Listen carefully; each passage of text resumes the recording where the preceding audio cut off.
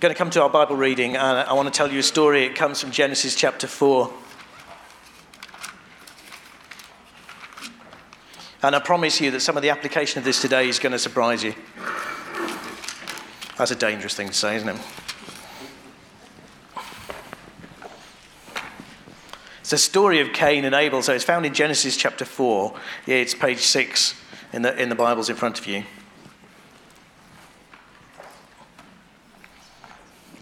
Comes immediately after Genesis 3. I guess you will have realised that. But Genesis 3 deals with the Adam and Eve being cast out of the Garden of Eden. And so chapter 4 follows on like this. Adam made love to his wife Eve, and she became pregnant and gave birth to Cain. She said, "With the help of the Lord, I've brought forth a man." Later she gave birth to his brother Abel. Now Abel kept flocks and Cain worked the soil. In course of time, Cain brought some of the fruits of the soil as an offering to the Lord. But Abel also brought an offering, fat portions from some of the firstborn of his flock. The Lord looked with favour on Abel and his offering, but on Cain and his offering he did not look with favour. So Cain was very angry and his face was downcast. Then the Lord said to Cain, "Why are you angry? Why is your face downcast? If you do what is right, will you not be accepted? But if you do not do what is right, sin is crouching at your door. It desires to have you, but you must rule over it." Now, Cain said to his brother Abel, "Let's go out to the field." While they were in the field, Cain attacked his brother Abel and killed him. And then the Lord said to Cain, "Where is your brother Abel?" "I don't know," he replied. "Am I my brother's keeper?" The Lord said, "What have you done? Listen, your brother's blood cries out to me from the ground. Now you're under a curse and driven from the ground, which opened its mouth to receive your brother's blood from your hand. When you work the ground, it will no longer yield its crops for you. You will be a restless wanderer on the earth." Then turn forward a few pages. Actually, this is not on the screen, but turn forward to Exodus 20. It's going to be worth having a quick look there. Starts on page 77. Let's look at page 78. We're looking through the Ten Commandments, and the sixth commandment is this. Very simply, Exodus 20, verse 13, it's on page 78. You shall not murder. Father God, thank you that this is very much your word for us for today. And we ask you to take it and apply it to our hearts and give us grace to be honest with ourselves and with others about it. And we ask you in the name of Jesus, amen. We've been looking at the Ten Commandments and how they apply to the Christian life. They're written in the Old Testament. They're written to God's people, Israel. How do they apply to us as Christians in the New Testament era? Now Jesus has come, lived and died and risen again. And we've looked at the challenges of only worshipping one God, the true God, have no other gods before me. Talked about not making an idol, not making mental images. Talked about not misusing the name of the Lord. And then the last couple of weeks, we've had the challenge of keeping the Sabbath and honouring your parents. And I've never had so much reaction to a sermon as I have to the one about honouring your parents and how you honour your parents if they were parents you didn't feel like honouring or you didn't think were very honourable. So after those first 5, then a casual reader of the Ten Commandments might think that they've reached safe ground for a while. Sixth commandment, you shall not murder. 4 words in English, 2 in Hebrew. Not murder.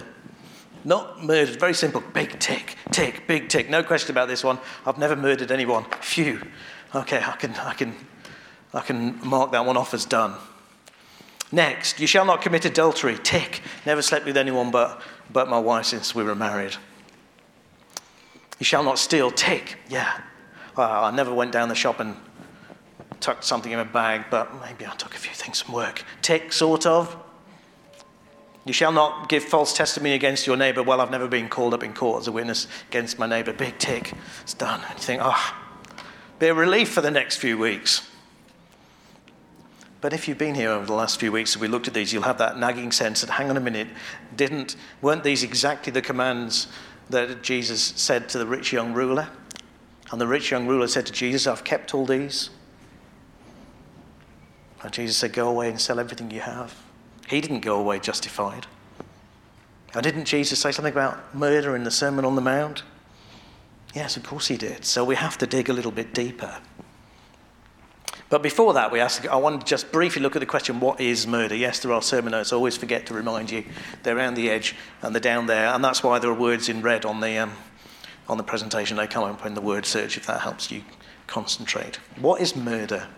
What is murder? It's the unlawful taking of a human life. And we need to note at this point in time, just before we go on, that Romans 13, Paul says that the one in authority, he's talking about governments here, is God's servant for your good. He says the authorities and governments, they've been established by God to keep good order. So they are your servant, God's servant rather, for your good. But if you do wrong, be afraid, for rulers do not bear the sword. They do not bear the sword for no reason. This is Romans 13, if you want to look it up. They are God's servants, agents of wrath to bring punishment on the wrongdoer. So briefly, before we go any further, governments are allowed to bear the sword. Governments are allowed to do things that individuals can't. So the government has biblical authority to judge cases, to arrest people, to imprison people, to go to war if the cause is just, and some would argue they have a right to execute people.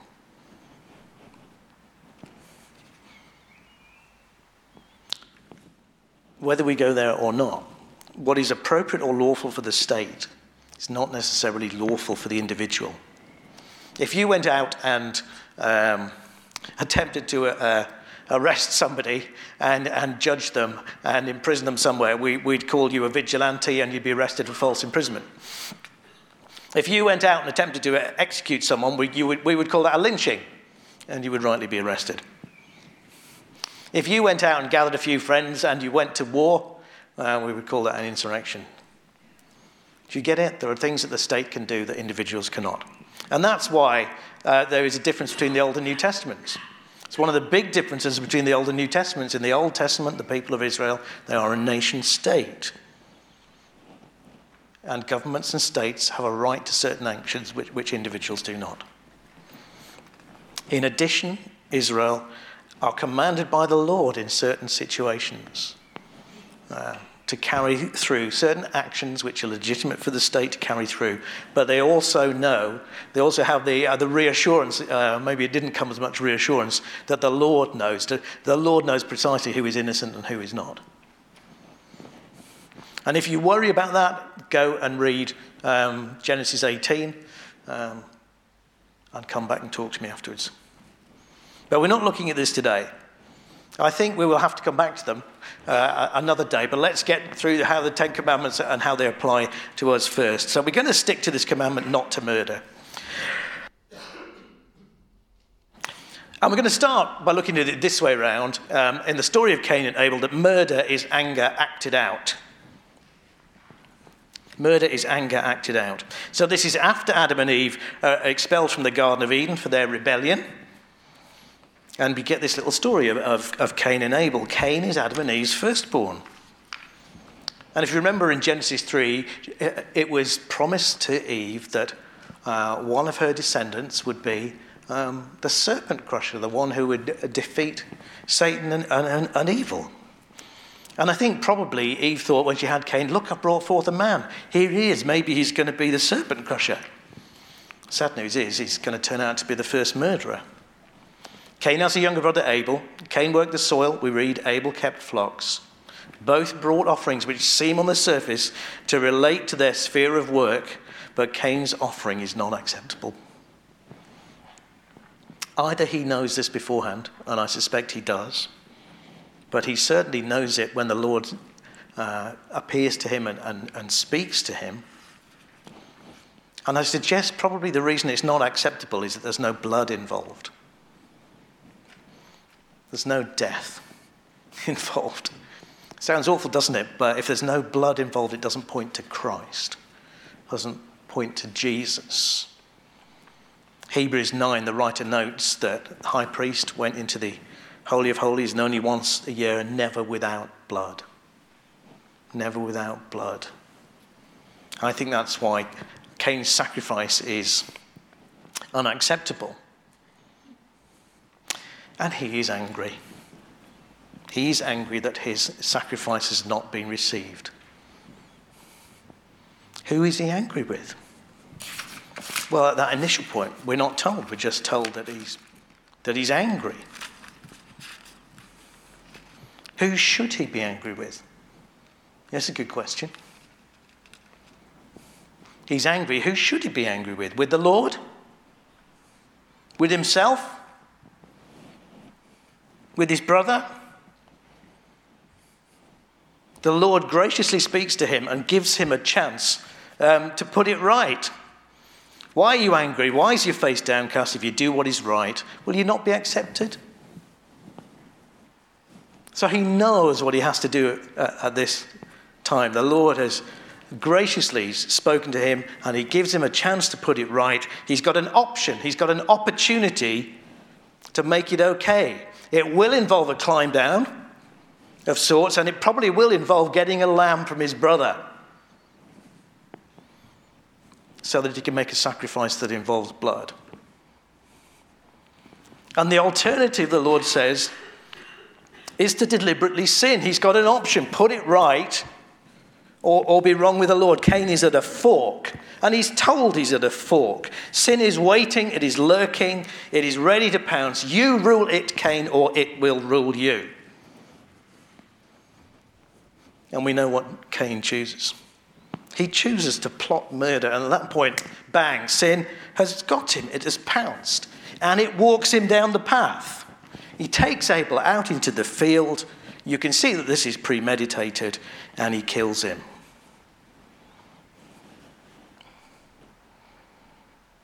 How about you? You get angry.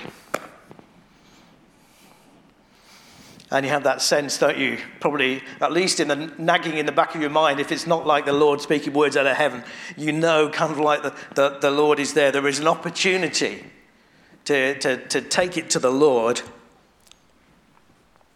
And yes, it involves a kind of climb down. Or you've got anger and you know there's an opportunity to take it to the Lord. You dismiss that opportunity and you've fallen into temptation. You go down the route of sin and you choose to damage your brother and sister instead. Some of you are doing or have done or faced precisely this temptation. And by doing so, you're cutting the Lord out of the chain. Anger has nowhere to go. And you want it to go to the place where it does damage. You want it in your heart to injure your brother or your sister, to strike out. It's so easy. Don't tell me you don't know precisely what this looks like and feels like.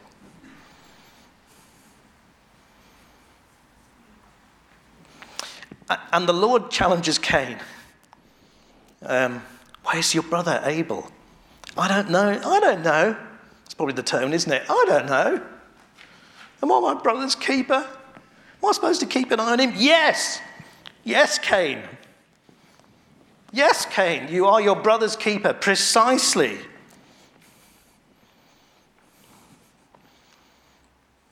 Are you your brother or sister's keeper? I think it is talking about family, but it's talking about church. Are you your brothers and sisters' keeper? Are you their bodyguard? That's the kind of word. That's the way the word is used. Are you your brother and sister's defender? Are you their carer? Are you their watchman? Are you the doorkeeper for them? Yes. Yes, you are. Yes, you are. Am I my brother or sister's keeper? Yes.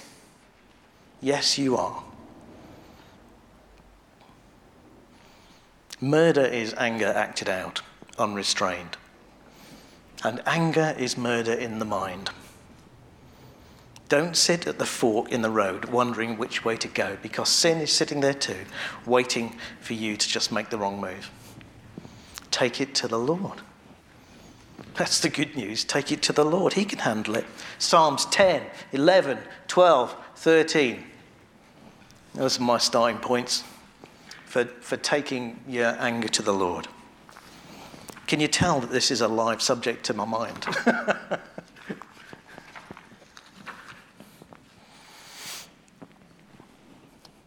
Murder is anger acted out. Anger is murder in the mind. And that's why Jesus says this. Turn with me to Matthew 5. Be worth looking up, this one. The Bible's in front of you. Page 969.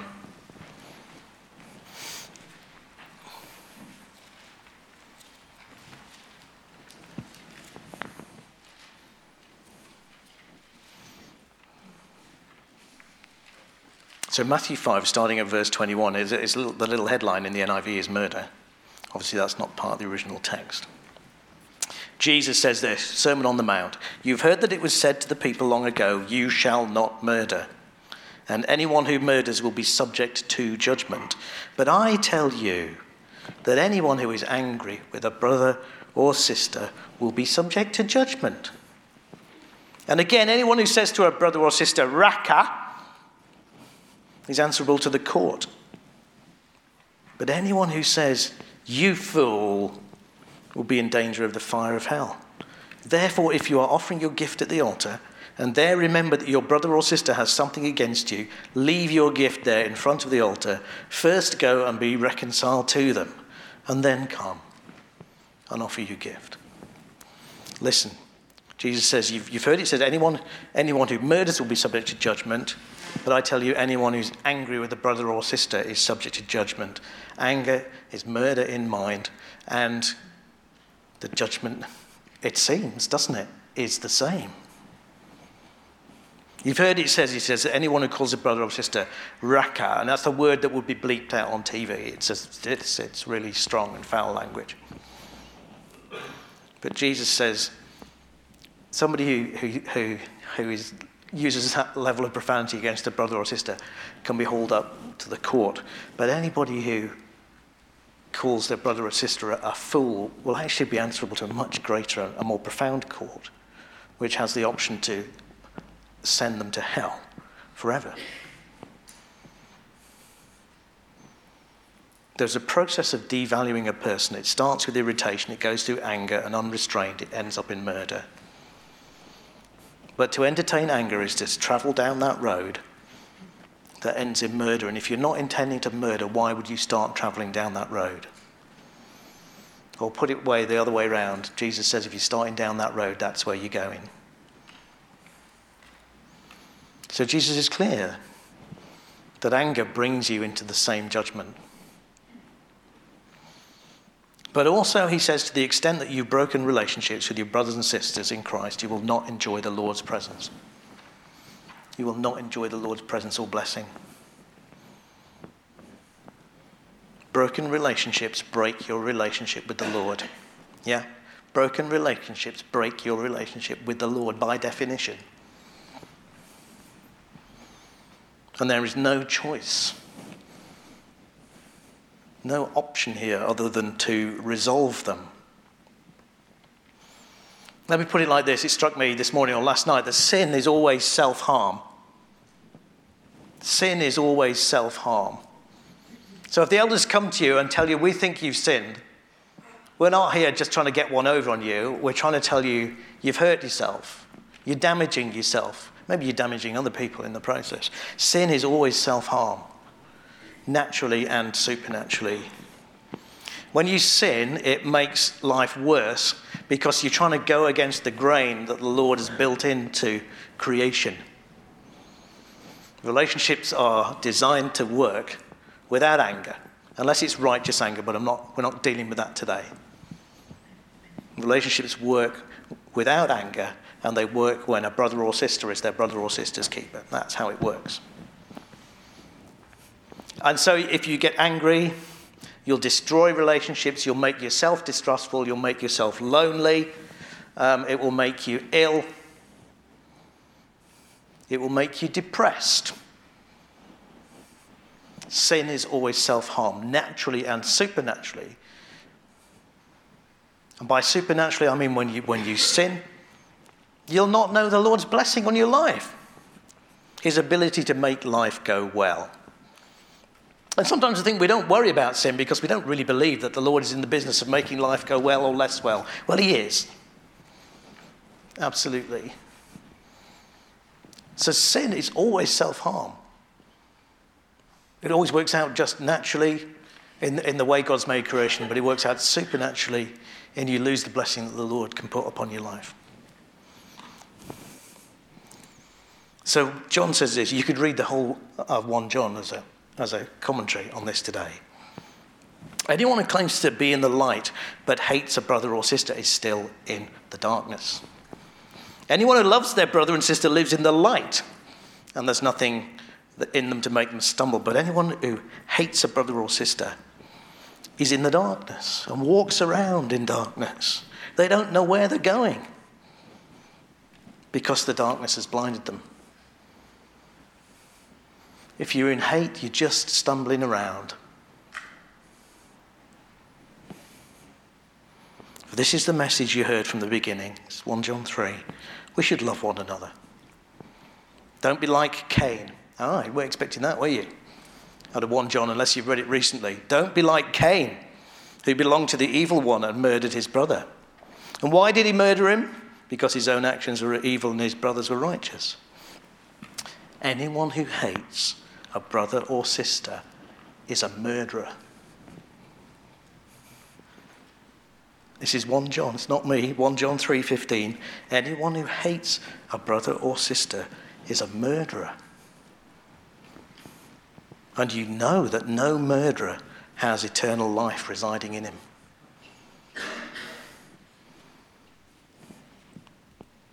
You have a choice. You have a choice. Are you going to be your brother or sister's keeper? Or are you going to be their murderer? We have some help here. Let's turn to some encouragement. Anger, if you entertain it for any amount of time, it has this inevitable desire to do harm. I don't think you can be angry without really wanting to harm somebody or something. I want to punish someone. I want to hurt someone. Well, Paul says, Romans 12, don't repay anyone evil for evil. Careful to do what's right in the eyes of everyone, if it's possible. As far as it depends on you, live at peace with everyone. Don't take revenge, my dear friends, but leave room for God's wrath. For it's written, it's mine to avenge, I will repay, says the Lord. So you hear that? Anger has a desire. You want to repay. You want somebody to pay. That hurt. And you want to hurt somebody. No. It's mine. That's mine, says the Lord. You're taking my prerogative. That's my prerogative. My prerogative to pay people back for the things they've done wrong. Because actually, he's the only person who can do it fairly and justly and with the ultimate amount of love.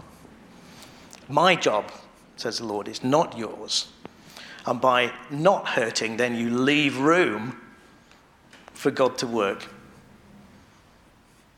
There's a sense in which if you go in and do it, then you've kind of closed the door on God doing it in a much better and much helpful and more loving way than you could ever have done. But most importantly, really, is that Jesus is our brother keeper. Jesus is our brother. Jesus is the brother who is our keeper. Turn with me to Hebrews 12.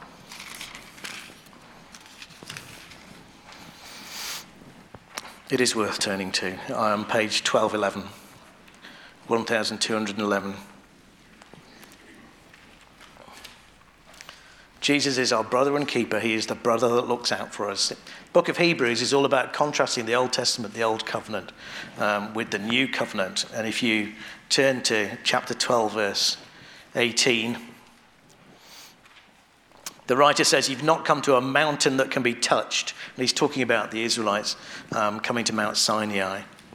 That's burning with fire, to a trumpet blast, to a voice speaking words that those who heard it begged that they couldn't hear anymore. The sight was so terrifying that Moses said, I'm trembling with fear. It says, verse 22, but you have come to Mount Zion.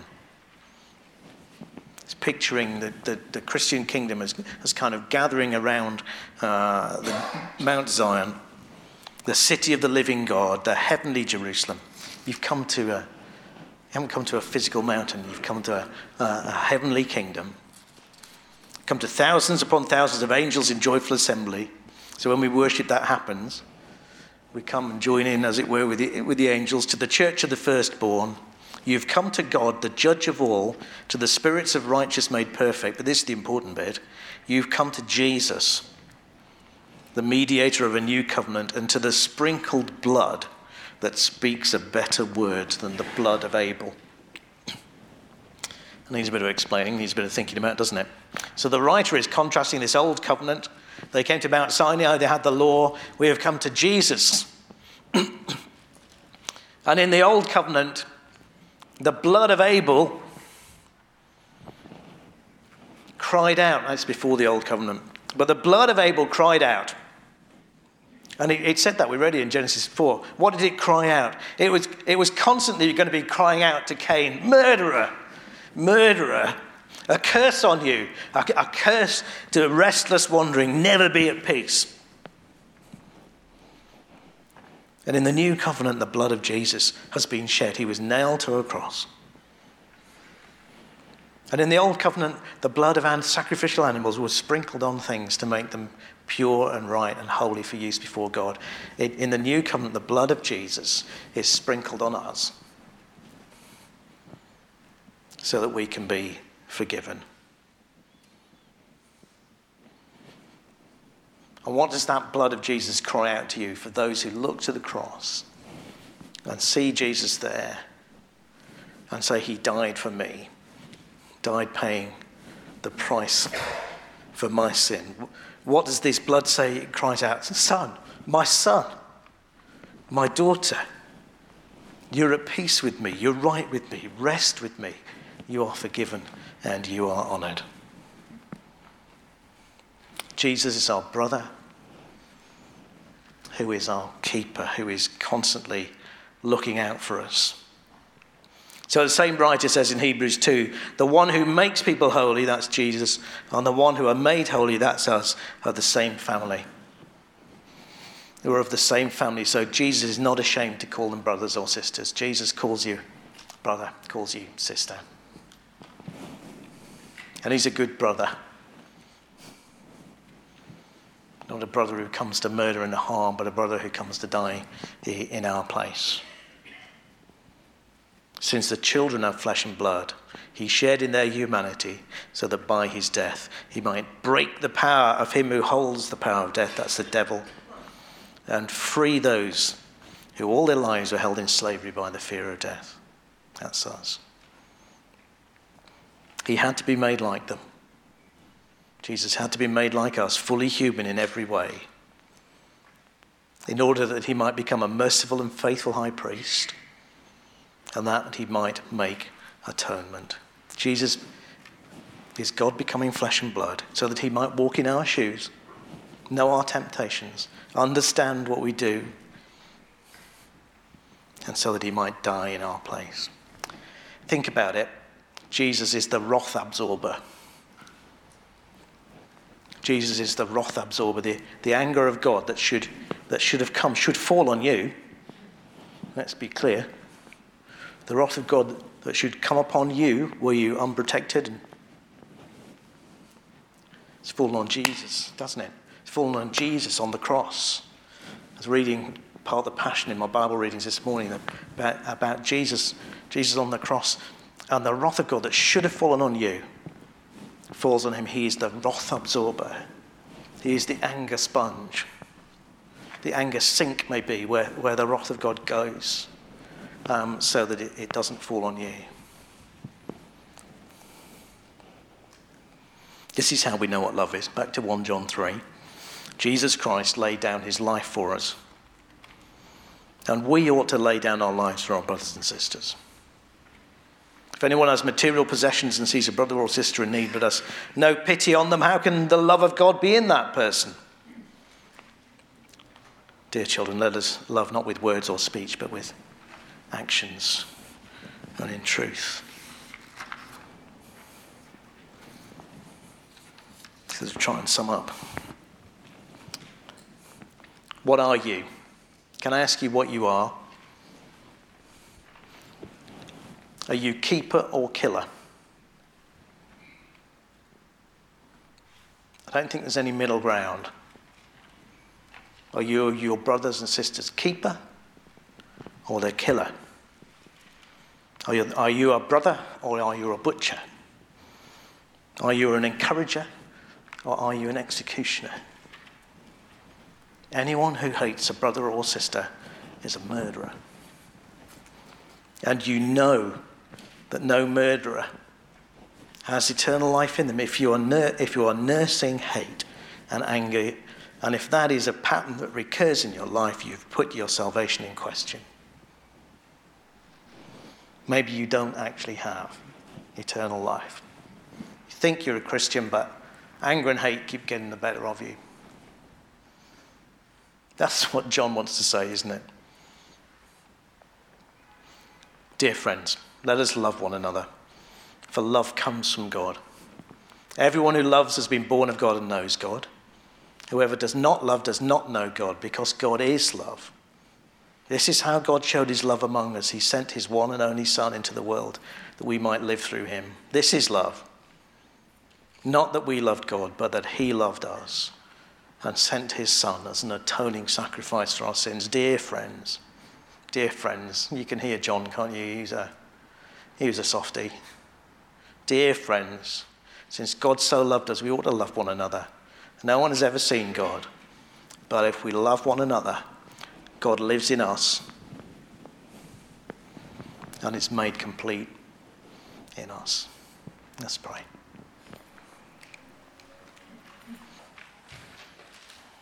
Father God, I'm so glad you're my Father on this Father's Day. I'm thankful that you are my Father because you're a Father who is slow to anger and rich in love. I'm so glad that Jesus is my brother. And he keeps me. He keeps me from your anger by dying in my place. And he keeps me on the road when I keep wandering off. Thank you for your Holy Spirit who strengthens me. What a great God we have. And Lord, we have to confess that along the line we have sooner or later been murderers in mind. Please forgive us. Please forgive us. Apply the blood of Christ to us afresh. And by your Spirit, strengthen us to forgive, to let it go, bring it to you, and to renew our commitment to each other, to be our brothers and sisters' keepers. And we ask it, and the only authority we can ask, in the name of Jesus. Amen. Amen. Lee.